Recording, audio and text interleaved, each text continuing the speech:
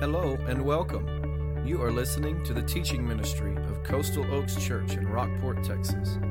It is our hope that you will be encouraged and that your desire to follow Jesus Christ will be challenged and strengthened as you listen to this podcast. For more information on location, service times, and what to expect on your next visit, go to coastaloakschurch.org. Now grab your Bible and study along with us as you listen.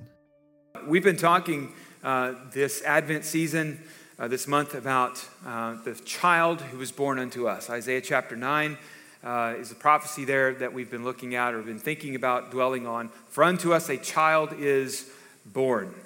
There are lots of prophecies about that birth, one. And so we looked at that first Sunday, the born prophecy. We didn't cover all of the prophecies. That would take forever. But we looked at some of them regarding the Messiah. And ultimately what we have in the prophets there is hope promised, salvation promised. The second Sunday we looked at the identity of this Messiah, who he would be. So we called that the born identity. We walked through Romans chapter 1 where Paul identified Jesus as the Messiah. Jesus the God-man, Word made flesh.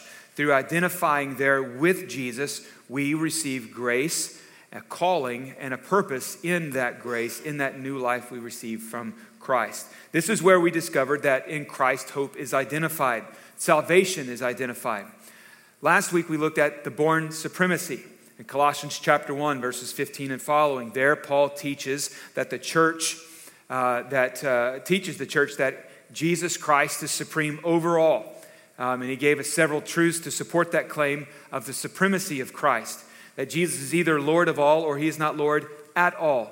And it is there in the born supremacy where we find hope empowered, salvation empowered in and through Christ. Today we look at the born ultimatum. An ultimatum is a demand which, if not met, will end a relationship or otherwise result in a serious consequence. In John chapter 3, take your Bible and open to the Gospel of John chapter 3. There is a very familiar question and answer session, conversation between Jesus and Nicodemus.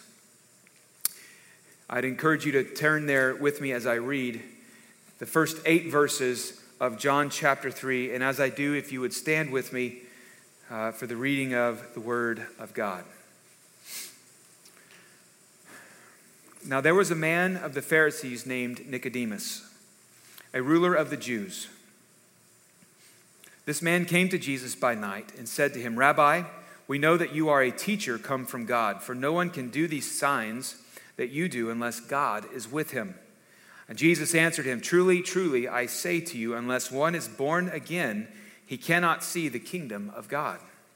Nicodemus said to him, "How can a man be born when he is old?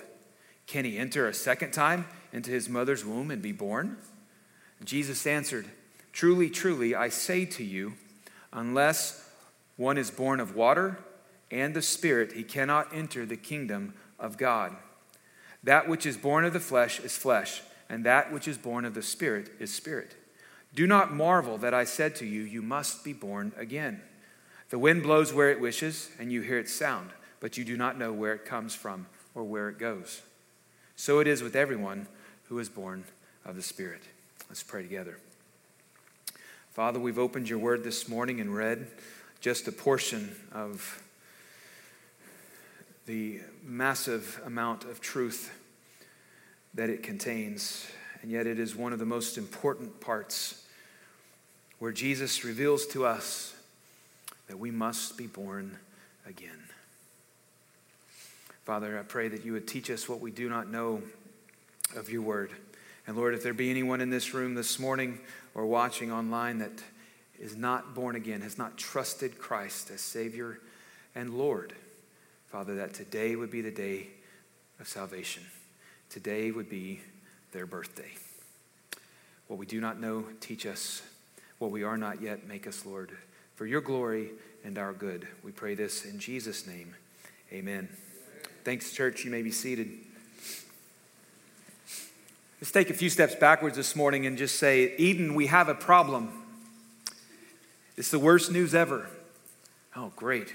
getting close to Christmas and it's going to be one of those sermons. Yep, there's nothing better. Nothing better. The worst news ever. From the time of the very beginning, when Adam and Eve are in the Garden of Eden, man was created to have a relationship with God. And they lived in that state for some amount of time. The scriptures don't tell us how long they were in the garden with God, only that they were in the garden with God and they could hear him and they were in his presence. He was in their presence. Before there was a time, or before there was time at all, before there was anything, right? There was God. John chapter 1 makes it clear to us. In the beginning was the Word was with God, and the Word was God. God was there. Genesis chapter 1:1, in the beginning, God created. Nothing created God. He's always been, has been, will be, forever and ever. And so God made the world, and he made it for his glory. He made it to help us know him. And he made it for us to love him and to trust him. And God gave Adam and Eve everything they needed to sustain life and to be fruitful and multiply in that garden. Everything there to fully enjoy it. But there was one command. You know it if you know the story at all. That one command would examine Adam and Eve's level of trust and obedience in God's provision. The only question on the test was this: would they take God at his word and believe him? Would they trust him? Adam and Eve sinned in that garden for the very first time. God's will and direction was that they could eat from all of his provision in the garden, lacking nothing. But there was one tree from which they could not eat, the tree of the knowledge of good and evil. We know that tree. You and I know that tree. No, we haven't physically eaten of its fruit, but we know that tree. Eve was tempted by the crafty Satan, Adam as well, and Adam follows along and not leading well in that moment, and he takes the fruit and of the tree and he eats it, and the sin is done, and Satan had convinced them. Satan had convinced them to question God's design, question the garden, question his authority, doubt what he spoke, question God's goodness to them in the garden. And all along, Satan is telling them, God is holding something back from you. You deserve it. It would make your life so full of happiness to know what God knows. Those things aren't going to be found within his parameters, within what he said. Did he really say that? Is that really what he meant? We eat from that tree daily, convinced that God is holding something back from us that would make us totally happy and totally fulfilled. And so we go off on our own, though it be not in God's will. We take that tree all the time. The sin could not go unpunished in that moment, and so God removed them from the garden, removed them from all of his provision. Eden, we have a problem, and that problem is sin. That sin problem comes with wages, consequences. And it's where the curse is introduced in Genesis chapter 3, verse 19. For you are dust and you will return to dust. Death is coming as a consequence, as a wage for sin. You'll remember from the time we spoke of the prophecy, the born prophecy, way back at the beginning, that God did not leave his creation hanging out to dry. Though he put the consequence in for sin, which is death, the wage of sin is death, is what Paul tells us in Romans chapter 3. The very first hope-filled, glory-giving, mercy-ringing promise of the Redeemer is announced in Genesis chapter 3, verse 15, where he speaks about one who will come and strike your head, and you will strike his heel. There he's talking to his adversary, Satan. And it's pointing us to a Redeemer that will come. Eden, we have a problem, but do we have a solution? So we flash forward to centuries and generations beyond that time in the garden to a time when Jesus had arrived. In John chapter 3, he's well into his time of ministry. He's identified by John, as well as Matthew, Luke, and Mark, as the Messiah. John identified Jesus as the Word made flesh. Matthew, Mark, and Luke give their own kind of perspectives on on who Jesus would be. For John, it seems to be just a tad bit more personal. God had a purpose in each one of them writing from a slightly different perspective. But for John, we get to see a personal side of Jesus.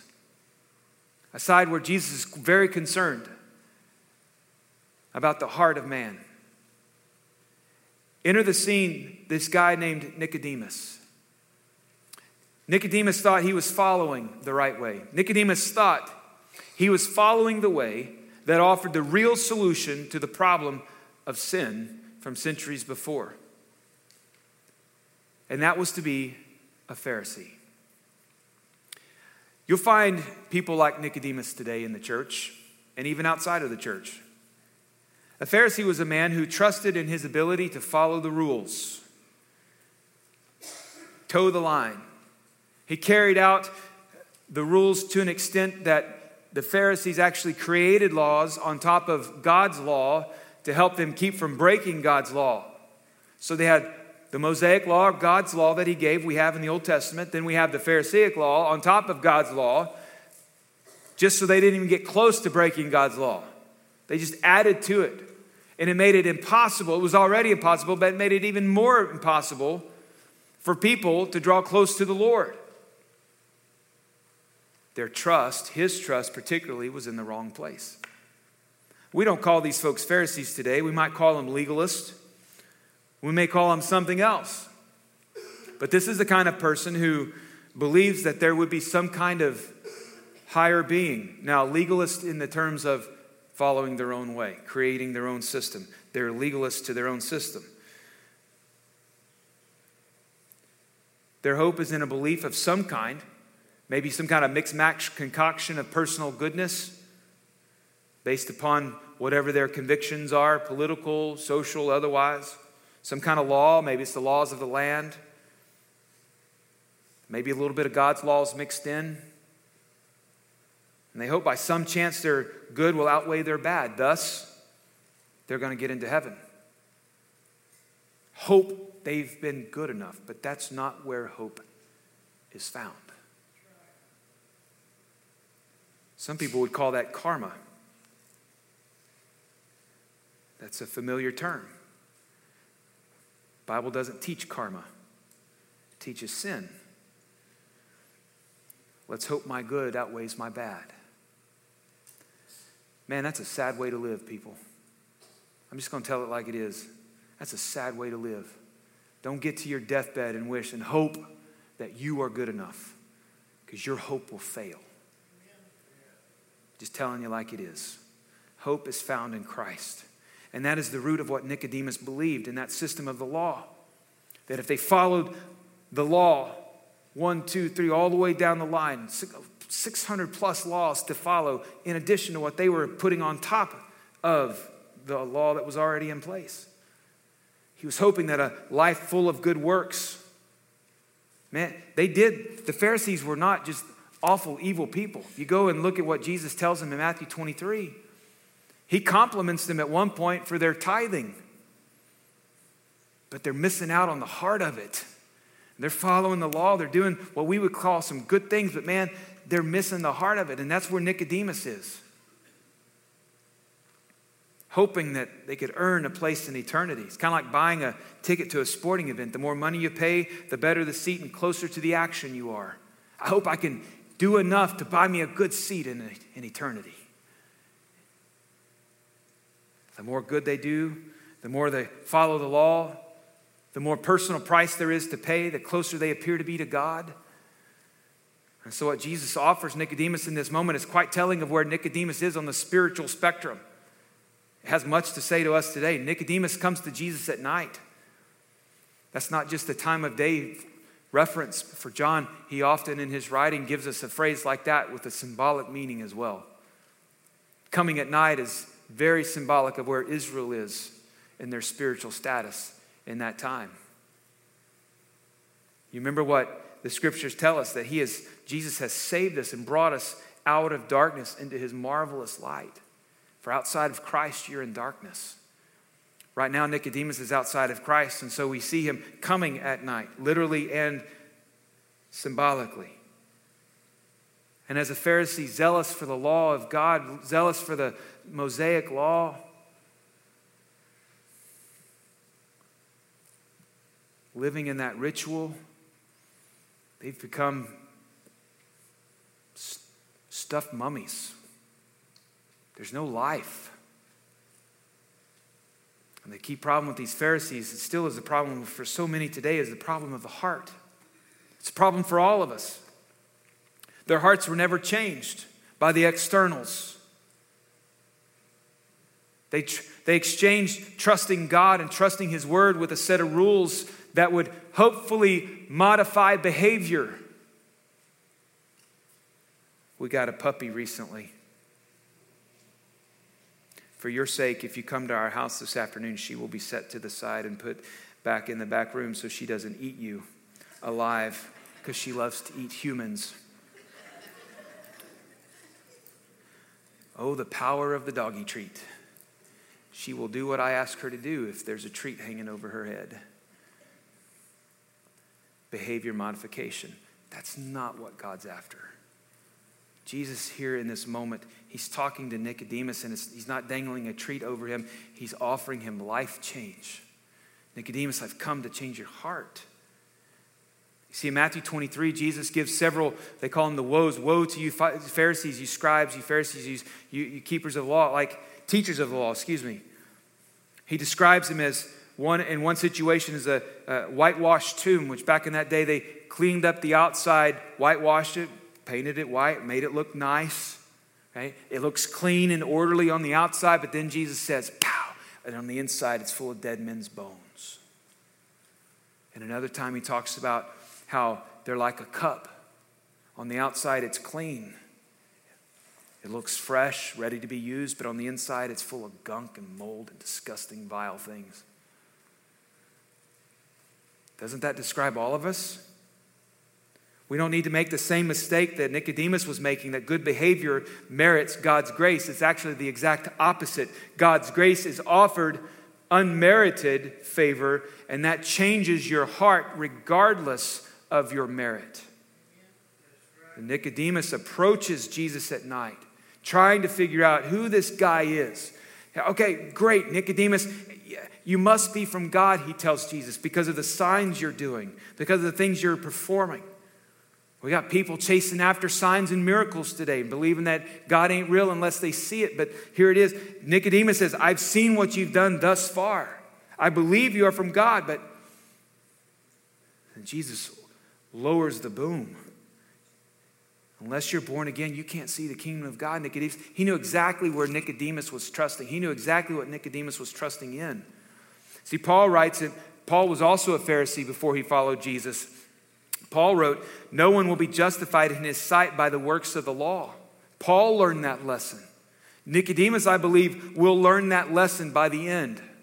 For we see him at the end with Joseph, Arimathea, taking care of the body of Christ. Nicodemus, though he thought he had figured this out, he has not. For unto us a child is born, and this child is now speaking to Nicodemus. And we remember the reason why Christ came this season is because he came to save people from their sins. And he's offering this now to Nicodemus. Jesus offered him the born again ultimatum. This is the best news ever. The bad news of sin, the good news, the best news ever is that Jesus has come to conquer that sin and pay for that sin and to give you a new heart. Nicodemus, being who he was in darkness, highly religious, for sure pointed out the divine nature of who Jesus was as he worked those signs and miracles. Jesus wasn't interested in that. Again, Jesus points him to the heart. Nicodemus, it's about your heart. Jesus knew the writings of Jeremiah. He knew the writings of the weeping prophet where Jeremiah wrote, the heart is more deceitful than anything else and incurable. Who can understand it? The one who created it. The one who gave us life and now gives us life again. Jesus is offering Nicodemus the transformation of his heart through that born again ultimatum. Jesus says in verse 3, truly, truly, I say to you, unless one is born again, he cannot see the kingdom of God. That is a vital truth. The gospel hangs on that truth. Life change hangs on that truth. Friends, that is the point of Christmas. The cradle happened and we dare not look past it, but we see through the cradle to the cross of Christ, which was a necessity. Jesus issued that born-again ultimatum with a truly I tell you. Anytime you read that, most of the time you're going to read it in John's gospel. That's an introduction by John as he gives that, and Jesus himself. It affirms the devotion to truth. Truly, truly. More than one truly. There's weight behind it. This is the word of God. This is his truth. And it is absolutely significant. And here Jesus uses that to point to that simple truth. There is no entry into the kingdom of God or eternal life unless you are born again. Nicodemus, there's no back way in. There's no earning your way in. There's no diploma handed out when you cross over from death into eternity. There's no graduation ceremony, nothing like that. You see, Jesus, in this moment, Jesus is guiding his heart away from whatever source he put his confidence in. For Nicodemus, it was his effort of following the law. That's where his trust was. Self-effort through law keeping. The Samaritan woman in John chapter 4, there she comes to get water and Jesus asks her for a drink of water. They had a little conversation and he breaks this out on her and he says, listen, whoever drinks this water is going to thirst again. Whoever drinks the water I offer, living water.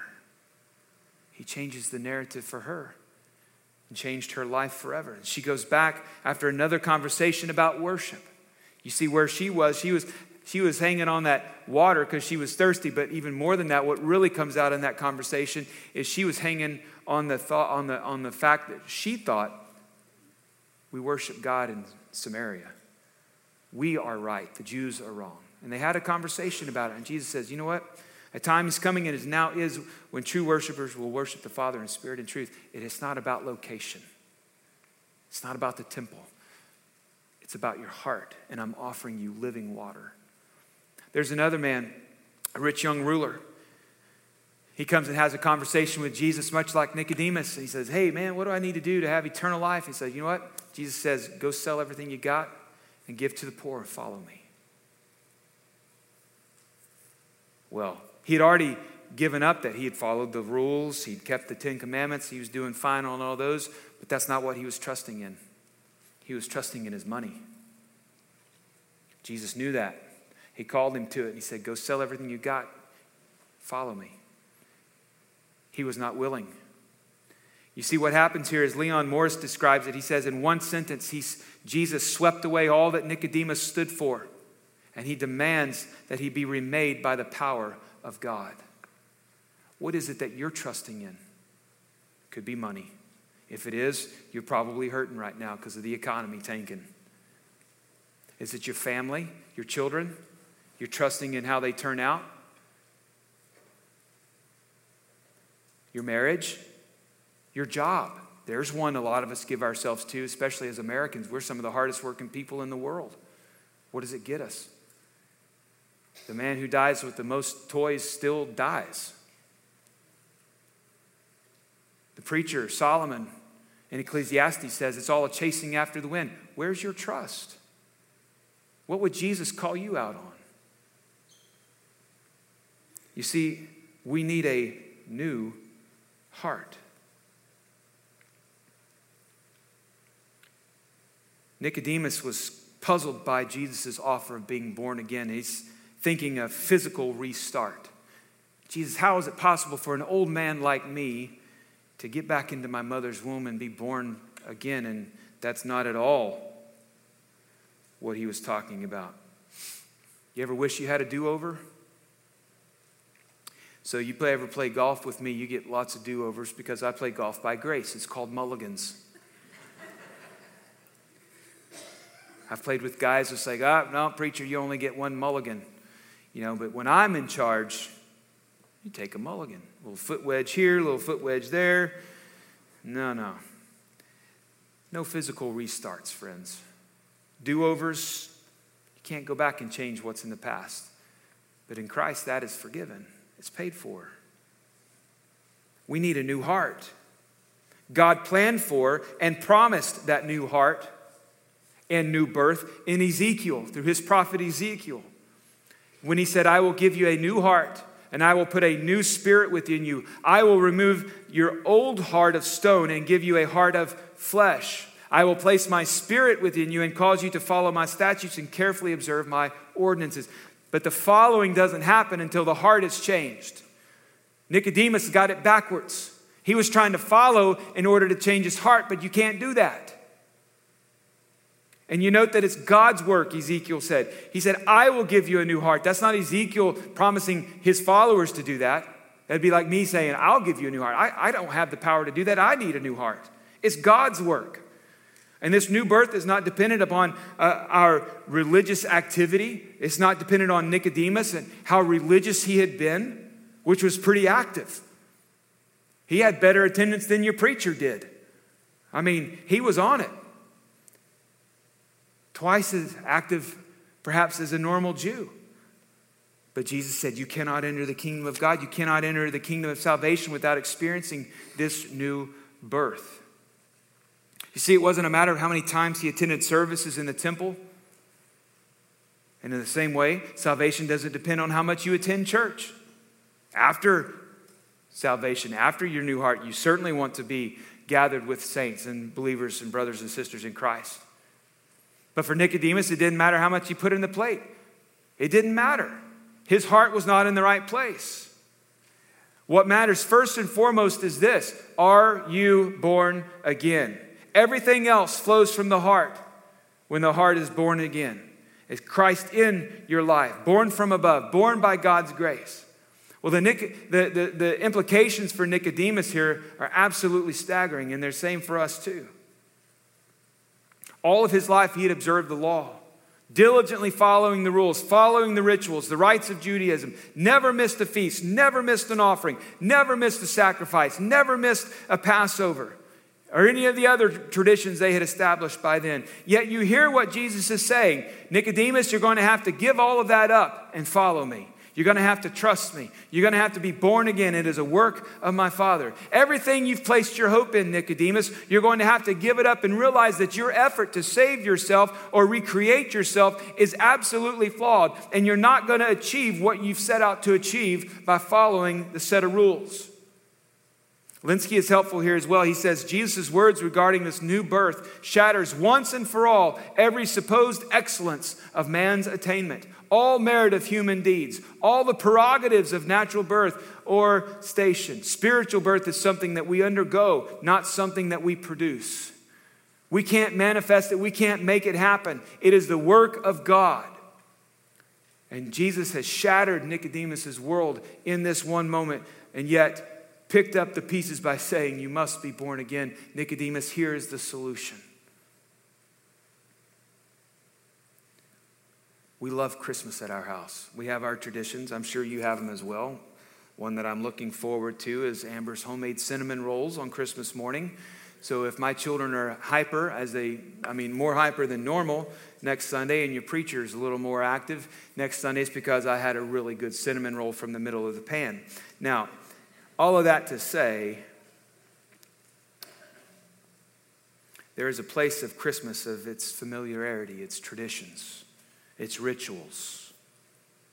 But there's this other side of Christmas that might be a bit more uncomfortable for us. It's great, and I've said this before, and lovely to see a nativity that reminds us of how fragile this moment was when he came, and yet we forget the cross. Or we might just remove the cross altogether and say, no, that's Easter, that's another time of the year. But you can't do that.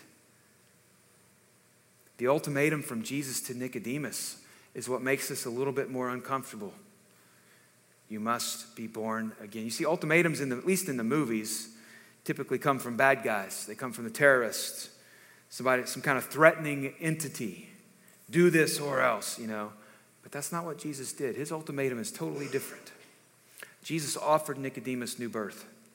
You must be born again in order to receive eternal life. What makes Jesus different is that he is going to pay that ultimatum at the cross. That he came down and took on flesh, subjected himself to all the weaknesses of humanity, being a man in the flesh, yet absolutely perfect in every single way, flawless, sinless. And what he's telling Nicodemus is, Nicodemus, you can't pay the price yourself. I'm going to pay it for you. You must be born again. That's the ultimatum. But I will pay for the ultimatum so that you can have and receive new life by grace. That's the biggest difference, is that God came down to pay that price. He came down to pay the penalty. The demand was met by Jesus at the cross. And through being born again, leading to saving faith in Christ Jesus, that brings about the new life, the new heart. Friends, the gospel is the change that changes everything. When we are born again, we leave behind a life of sin and corruption. We turn away. That's called repentance. That brought nothing but devastation into our hearts. Even if we're trying to live our best life and live and make it in our own goodness. Even in our own goodness, the Bible says, is as filthy rags before God.